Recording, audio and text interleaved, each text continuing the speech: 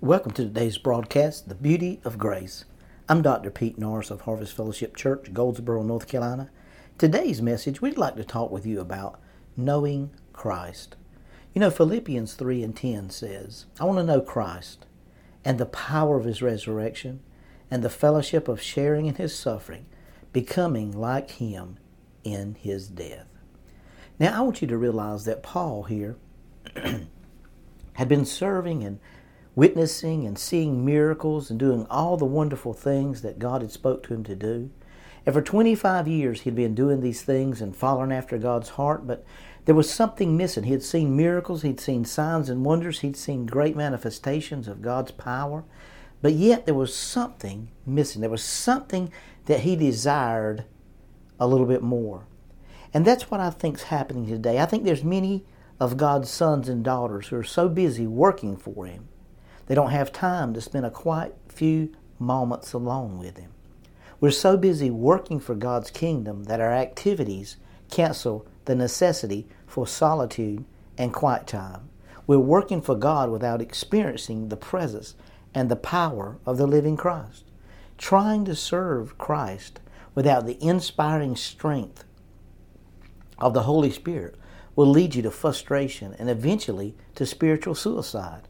When the idea of what you're trying to do for Him fades away, when your spiritual reserves are not supplemented by prayer and meditation, when you try to maintain a Christian testimony without making Christ the most important element in your life, then your service will become powerless without any effect or impact on the world.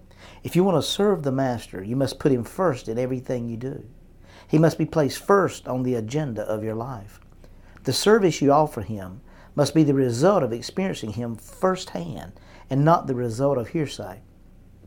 Only if you put Him first in everything can you determine your goal in life according to His will. If you place Christ first in your life, it will make you a more effective, acceptable son or daughter of God. Lord, I place You in first in my life right now. You're my inspiration, my motivating strength in the service that I offer to You. Trust Him today with your time. Slow down. Smell the roses.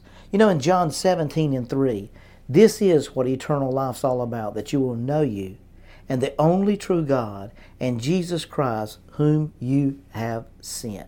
Now I want you to think about this today. Here's Paul desiring to know Him, desiring to want to spend time with Him, desiring to know something about the power of the resurrection. Now the word resurrection means to stand up. In other words, when we go through death, in the process of death, we're laying down, but God is beginning to stand things up. He took you out of the powers of darkness and He translated you in to the kingdom of His pure Son and His true Son. So when we think about eternal life, that's not a place we're going to go to. That's a place that we are right now, because that's all it is. All eternal life is the ability to know the Father. Now, you and I had been separated from the Father, most of us, for many, many years because we were spiritually dead. But once we become to know Christ and had a personal relationship with Him, we begin to experience a place with Him, a time with Him, a season with Him, a moment with Him that nothing was ever the same. And you know, as you grew up, you saw people that you knew really spent time with the Lord. They really had a personal, intimate relationship with the Lord.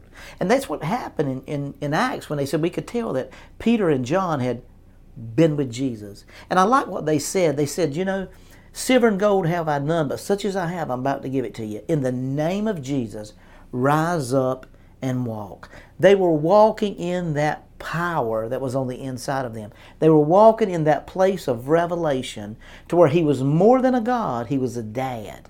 He was intimate. There was a spiritual correlation between the two, that they knew His heartbeat. They knew what moved Him. They knew what triggered Him. See, that was the thing about David. David was a man that was after God's heart. And see, I believe today there's many, many people in the world that are after God's heart, but they're so busy.